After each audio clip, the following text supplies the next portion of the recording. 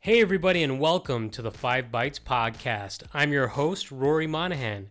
The podcast, as always, is brought to you by my sponsors, Policy Pack Software, now part of Networks, where you use Group Policy or MDM to remove admin rights, manage and lock down applications, Java, browsers, and mitigate ransomware, plus more.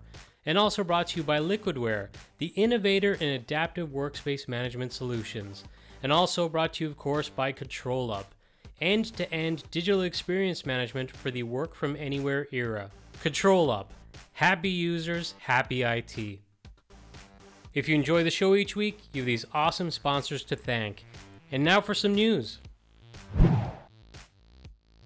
Panos Panay, the Chief Product Officer for Windows and Devices, posted an article this week titled A New Era of the PC, where he stated, quote, "Next month, we're bringing new experiences to Windows that include a public preview of how you can use Android apps on Windows 11 through the Microsoft Store and our partnerships with Amazon and Intel, taskbar improvements with call, mute, and unmute, easier window sharing, and bringing weather to the taskbar, plus the introduction of 2 new redesigned apps, Notepad and Media Player," end quote.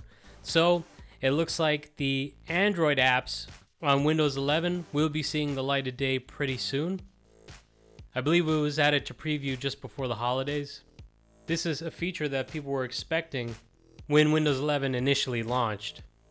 ZDNet reports that the wording on the Dev Channel Windows 11 blog post currently states that these builds are also not matched to a specific release. New features and OS improvements from these builds could show up in future Windows releases when they're ready, and we may deliver them as full OS updates or servicing releases according to Microsoft. So kind of vague on when it may be introduced. Will it be introduced during just a routine patch, all those features, not just the Android apps, or is it going to be part of an actual OS upgrade? I would think for Android apps, it would have to be part of an OS upgrade, but I guess we'll see. ZDNet also reported that last year, Microsoft officials said that it is moving to an annual feature update schedule for Windows 11 and Windows 10 starting from this year, 2022. Microsoft has said that Windows 11 and Windows 10 features updates will be in the latter half of this calendar year. And Mary Jo Foley reported that she's hearing that October is the target at this point. So if you speculate like I just did, that the Android apps might be part of a major upgrade, it could be later in the year, but we'll see, because it was a pretty major feature and it did enter preview last year, at the end of last year. So stay tuned to find out, because I'm sure I'll cover it once it's released. On a previous episode of the podcast, I covered a story on how Microsoft seemed to have their mind set on little by little migrating over options available today in Control Panel into the Settings app. Well, Beta News reports in the recently released Windows 11 build 22538, Microsoft introduced numerous changes and additions, not least of which was the arrival of voice control for the touch keyboard. But buried in the release notes, there was also an interesting entry relating to the control panel. In the changelog, Microsoft says, for those who need it, you can access ncpa.cpl directly again. And until this build was released, attempting to open that would result in users being redirected to the advanced network settings section of the Settings app instead. So it seems like a little bit of a retreat, at least for this one advanced network settings menu. Me being a creature of habit, I do tend to use those shortcuts like mstsc.msc, for example, services.msc. So maybe it's simply to allow pros and developers to go back to those familiar workflows. It would be interesting to see if they keep it this way, reverting back, or if they're going to move forward and maybe just have that shortcut redirect to the new settings section. I guess we'll find out. FirePharma.com had a very interesting story on Merck, who suffered a crippling cyber attack about 5 years ago that led to $1.4 billion in losses. Merck had been in the courts against their insurers in a dispute over whether or not the losses were covered by their insurance policy. Merck's insurers have said that since the cyber attack originated from the Russian government as part of its hostility toward Ukraine, the losses should be subject to an act of war exclusion. Merck has taken the opposite stance, obviously, as they would. And this week, New Jersey Superior Court Judge Thomas J. Walsh concluded that the act of war exclusion does not apply. And Bloomberg reported that that's because it's intended for actual armed conflict, not this cyber attack. In the ruling, they cited the plain meaning of the language in the exclusion plus earlier case law. The court found that the act of war exclusion does not apply, but sides are aware that cyber attacks from various sources have become more common. But the insurers didn't change their contract language to inform Merck that cyber attacks would be excluded. And having failed to change the policy language, Merck had every right to anticipate that the exclusion applied only to traditional forms of warfare. So this is going to create even more case law precedents, and it'll be interesting to see if insurance companies shore up on their end to make sure that this doesn't happen to them again. Probably expect insurance premiums to go up specifically for cyber attacks. Apple have patched multiple zero-day vulnerabilities, including the zero-day I talked about on last week's episode of the podcast with the WebKit that could also have affected even non-Apple browsers, so not Safari, other browsers on iOS and iPadOS specifically. It also affected Safari, obviously, on macOS as well. Well, there's another zero-day that has been patched as well, which is tracked as CVE-2022-22587, which is a memory corruption bug in the I/O mobile frame buffer that affects iOS, iPadOS, and macOS Monterey. So patch. Bloomberg have reported this week that NVIDIA is quietly preparing to abandon its purchase of ARM, or ARM, from the SoftBank Group, after making little to no progress in winning approval for the $40 billion deal, according to people familiar with the matter. They also shared an account in their report from someone who shares more about their private discussions that I won't include on this podcast, but I will share a link to the story if you'd like to read it for yourself, and you'll find that at 5bytespodcast.com under reference links for episode 214. Version 1.2022.110.0 of the MSIX packaging tool has now been released, and it has added the ability to automatically add detected fonts to the manifest, which is one less thing I guess you'll have to use the PSF for, along with some other bug fixes. A little bit disappointed that there's not more being included in these MSIX packaging tool releases, but I'm hopeful that little by little some of the current limitations will be overcome. Sysinternals tools, well, some of them got updates this week, including Zoomit, which now supports its screen zoom and annotation tools on Windows 11. RDCman has been updated to version 2.90, and it received support for restricted admin and remote credential guard, along with some bug fixes. Sysmon updated with fixes for a conflict with file delete and file delete detected events. And there's also some updates for WinObj, VMMap, TCP View, and Autorun. So check it out for yourself, and I'll share a link to that again with this episode. At Ignite in 2021, Microsoft launched the Zone Redundant Storage option for Azure Managed Disks. Short-named ZRS, ZRS Managed Disks provide synchronous replication of data across zones in any given region, enabling disks to tolerate zonal failures.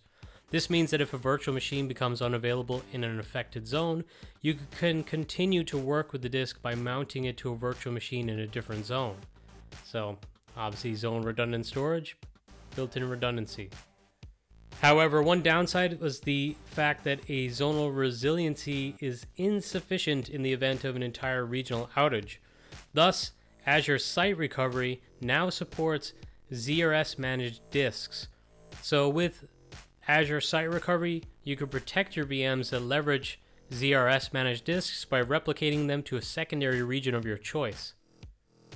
If there's a regional outage and you're required to fail over to the secondary region, the VM that Azure Site Recovery will spin up for you in the secondary region will have a ZRS managed disks attached to them, ensuring the same high level of zonal resiliency that you want in that new zone. So all welcome. FSLogix version 2201 is now available in public preview. In the What's New section, there was one item that drew attention from the community, and that was around the Windows 10 Enterprise Multi-Session and Windows 11 Enterprise Multi-Session natively supporting per-user search indexing and FSLogix search indexing being no longer available on those operating systems. Lee Jeffries was one of the community members who highlighted this, and there's a very interesting thread on this on Twitter where Steve Downs clarified, saying that, quote, "We are disabling FSLogix's search indexing capabilities on operating systems that have the relatively new per-user indexing that makes FSLogix's search index redundant." That seemed like a mouthful to say. He also went on to say, "We receive many support tickets from customers that have both enabled." He goes on also to talk about the Office file cache location. So check out that thread if you're using FSLogix. It's interesting. There have been some updates to the Azure pricing calculator for Azure Virtual Desktop. Pricing estimates are now available for less than 100 and more than 9,999 users. So currently there was a sizing limit that the calculator could handle. People asked for a greater range, and now it's there. They also added in some extra granularity to account for some costs that were not included previously. So if you've used the calculator before, or you're even just contemplating Azure Virtual Desktop, now is a good time to try out the calculator. Bleepy Computer reported this week that according to Microsoft, they mitigated a massive 3.47 terabits per second distributed denial of service attack that was targeting an Azure customer from Asia back in November. The report goes on to state that two more large-size attacks followed this in December, also targeting Asian Azure customers, a 3.25 terabits per second UDP attack on ports 80 and 443, and a 2.55 terabits per second UDP flood on port 443. This was a distributed attack originating from approximately 10,000 sources and from multiple countries across the globe, including the US, China, South Korea, Russia, Thailand, India, Vietnam, Iran, Indonesia, and Taiwan. It states that the attack lasted about 15 minutes and had multiple attack vectors for UDP reflection, including the Simple Service Discovery Protocol, DNS, Network Time Protocol, NTP, and also Connectionless Lightweight Directory Access Protocol. So if you've been following the podcast over the last few years, these denial of service attacks seem to be getting more frequent and also a much larger volume. I believe this still isn't the largest one that's ever taken place, but it is a record for Azure in terms of a denial of service attack. Bleepy Computer also had a pretty interesting article on Microsoft. Well, I say Microsoft, but it was a Microsoft employee on Twitter sharing Microsoft's lists of Windows 10 group policies to avoid. These are being recommended to avoid as they're considered legacy policies that should no longer be used on Windows 10 or Windows 11. And it includes policies like delaying restarts for scheduled installations, disabling application notifications, and more. For the full list, you could check out the YouTube edition of this episode, which you'll find at 5bytespodcast.com under the YouTube column for episode 214, or just go check out the reference links, click on the link, and you'll see it for yourself. Config Manager Dogs, or CONFIGMGR Dogs on Twitter, who I'm not sure who's behind the account, but they're involved in Intune, SCCM, MECM, and Windows 365, because I've actually had discussions around Windows 365 and MEM with this person. But if you're using Intune, SCCM, and Windows 365, or you're planning to use cloud PCs to solve some business challenges, this person is asking you to DM them for a chat, as they would like to have at least one customer call per week. So if you'd like to provide feedback that may influence the direction and improve the product offering for Cloud PC, reach out and set up a call for yourself. In the end, it helps everybody who uses the product. Finally, in the news for this week, I'd just like to say congratulations to my colleague and buddy Tom Fenton and also to Patrick Kennedy, as their book Running ESXi on Raspberry Pi has already surpassed 3,000 downloads, which is very impressive because the book was released late last year. So congratulations, Tom and Patrick. That's awesome. If you haven't checked out the book for yourself yet, I strongly recommend it, and I'll share a link where you can find the book with this episode. And now, a weekly webinar. Well, I just mentioned my colleague and buddy Tom Fenton. Well, Tom and I are going to be hosting a webinar next week as part of the VMware Connect learning sessions, and ours will be on monitoring the availability of Horizon desktops and applications. If you'd like to learn about using some proactive monitoring and synthetic testing for monitoring the availability of your Horizon desktops and applications, plus more, and you're a VMware customer, head on over to the Connect Learning site, and you'll find our session there. We'll be doing it on February 3rd at 4:30 p.m. GMT, which I think is 8:30 a.m. Pacific and 11:30 a.m. Eastern. And now this episode's scripts, tricks, and tips. This week I saw DevToys was shared on Twitter, and it looks really, really interesting. It's described as a Swiss Army knife for developers. Some of the tools that's included in this are a text comparer, which is something I use Notepad++ and a plugin for quite often, so cool to see an alternative here. If you want to compare a couple files of text, maybe from doing different traces and see what's different, this could be useful. But they also have a hash creator, different file type conversion tool in there, plus more. So if you do some scripting and development work, check this out. I also saw a pretty cool tool by Pingcastle that provides an Active Directory security health check in seconds. The cool thing about this tool is it requires no installation, no admin, no data sent to a cloud. It's just looking at your AD and generating a report for you. To see an example of a report, check out the YouTube version of this episode. But if you can't and you're listening to the audio only, it shows some things like risk level in your environment, number of stale objects within your environment, a look at different privileged accounts, and more. So some pretty cool details. The awesome Troy Hunt shared a cautionary tale this week about his Azure bandwidth costs that ended up biting him in the butt and costing him 7,000 euros over the holidays. It's very interesting to read because you see how he stepped through figuring out what caused the sudden spike in costs and what he could have done better to avoid it in the future. So if cloud costs are something you worry about and it keeps you awake at night, this probably won't help you sleep any better, but in the end, you can learn from Troy's mistakes as well.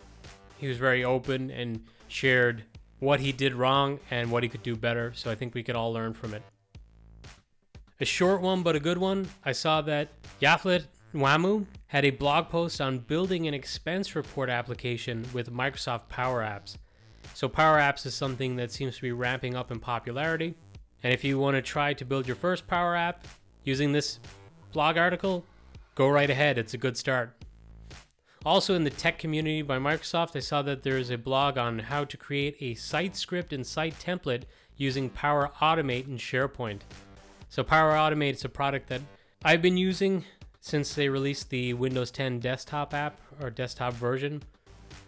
If you've never used a robotic process automation tool before, this one is free for Windows 10 and above, I believe. I don't know if it works on Windows 11, but it's definitely available for Windows 10, and it's a nice little introduction. It's pretty rough around the edges, honestly, particularly if you've used a different product like maybe Automate, but it's pretty cool for just maybe, dipping your toes and getting your feet wet. James Rankin had a really great blog post on creating a chocolatey package for the Citrix Virtual Delivery Agent, or the VDA. If you're not familiar with Chocolatey, It's a really awesome, powerful resource of many, many different applications that you can just execute from a command line. So, I mean, if you just want to use it to actually install applications on your machines, your personal machine, you could do that from commands. If you want to inject it into your actual application delivery in your environment, like SCCM, MECM, or whatever, you could do that. Or like me, you could integrate it into your own automation process for packaging and delivering your applications. Though I'm not using Chocolatey at the moment, I have been trying to use Winget just to try that out, but I have used Chocolatey in the past, and it is a pretty awesome product. Finally, to plug some of my own work, a couple of episodes ago, I believe, I covered that Numescent had released a new product called CloudPager, and I went ahead and I published 2 blog posts because I was lucky enough, as part of the Cloud Paging user group, I'm one of the leaders. They gave me access to the product early on because they shared it with our user group before they shared it with anyone publicly. So I was doing a session on application delivery for the Festive Tech Calendar, which, by the way, the video is still available on YouTube. I'll share with this episode with the links. But I was going to show off their existing product, their content delivery network, their cloud offering. But since we had seen it, I saw the CloudPager in the user group meeting, I asked them, like, could you give me access to it? So if you actually check out the Festive Tech Calendar video, you'll see that the version I'm using says like confidential preview because it hadn't been launched at that time. And I did very little with it because I didn't want to give away too much before the product was launched. And, you know, I only got access the day before my session, or recording my session.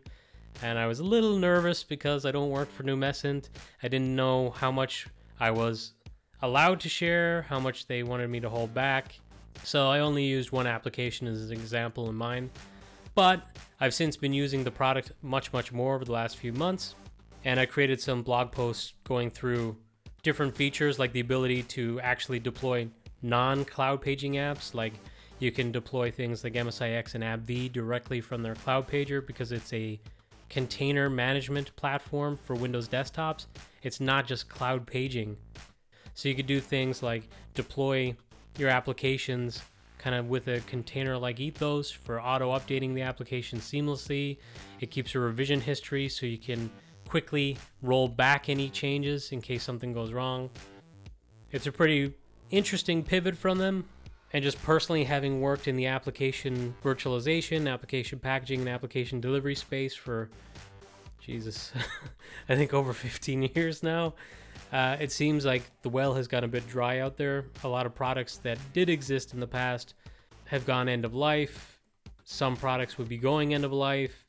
There's not much competition in the space, but as I see it, with a ramp up in desktop as a service, like cloud services, and just a return to application conflicts. I mean, you see things like Remo 3, App Readiness, and products like that that are going back to addressing things like application compatibility that seem to be less of a problem, but it's being reintroduced as a problem again. There's got to be some products out there to help you avoid some of this. And in my opinion, if you've followed the podcast or you've read my blogs in the past, cloud paging has been my favorite for that because it's had such a high rate of success and it doesn't have any real compatibility issues like the likes of AppV or ThinApp did in the past. But anyway, I'm waffling on like I do because I wrote the blog post and it's fresh in my mind. You can read the blog post if you want to find out more. And also, if you'd like, you could join our Cloud Paging user group. I think we'll be having our next session in February. I haven't formalized anything yet. The leaders of the group have been discussing, and we may ask Numescent to come in and speak again. So we've had a few different sessions, some where Numescent were not invited in because we wanted to keep it without them and just do our own stuff. For this one, since CloudPager is launched, I think we'll have them come back and maybe showcase the product and also address some questions we had just in general with cloud paging that came from the community. Well, that's it for another episode of the podcast. Thank you all so much for listening.